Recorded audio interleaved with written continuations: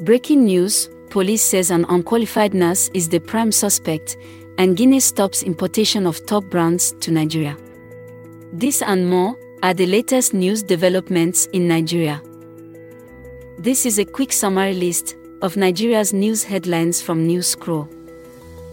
I am Lola, and today is October 7, 2023. Here are top news headlines, filtered from multiple sources.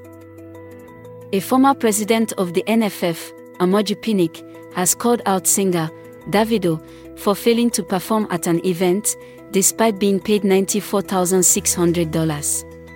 Report by Punch News. Number 2.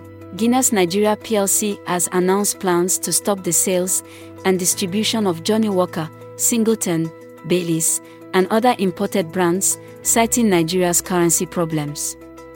Report by ICIR.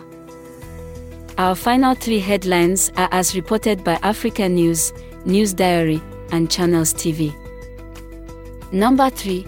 Police in Nigeria said on Friday that an unqualified nurse was the main suspect in the death of Mohbad in September, accusing her of administering drugs with professional negligence.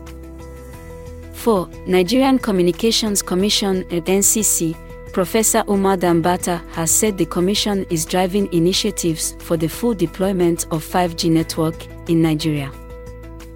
5. The National Drug Law Enforcement Agency (NDLEA) says it has responded to an inquiry by the Lagos State Police Command on social media allegations bordering on alleged arrest and detention of the late singer, Mohbad.